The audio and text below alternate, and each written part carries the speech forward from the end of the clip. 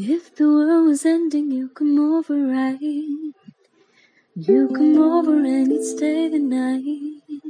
Would you love me for the hell of it? All our fears would be irrelevant. If the world was ending, you come over, right? You'd come over, you'd come over, you'd come over, right? Who knew, right? Who knew we'd be seeing this day?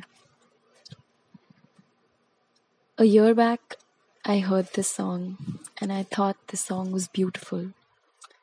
But it didn't mean anything to me. It was just a song.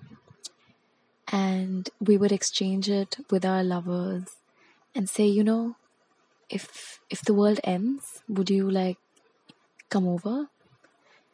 But it was just a question. It didn't have an answer. You didn't necessarily have to answer it. But today I asked this question with a meaning. I know what it means. I finally know what it means. It's sad. Who knew, right? That we'll be locked in our own houses. Obviously, all of you know about the global pandemic that's going on. We're here. We're away from the people who we used to see every day. We didn't value them enough, did we? I don't know if you did. I know I didn't. Did you know about this? Because I didn't. I didn't predict this. But if you did, why didn't you tell us? We would have hugged our friends a little tighter if we knew we weren't going to see them for a really long time.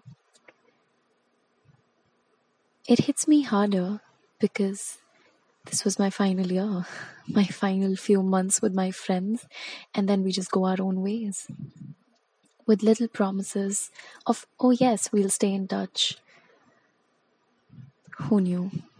Who knew we'd have to do that way before we actually graduate? Okay, let's stop being sad. You know what? While I'm recording this, I can hear my dog snoring. He seems a little happier.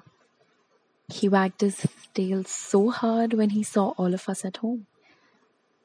All of us, my brother, my dad, my mom, all of us are here together. It's very rare actually,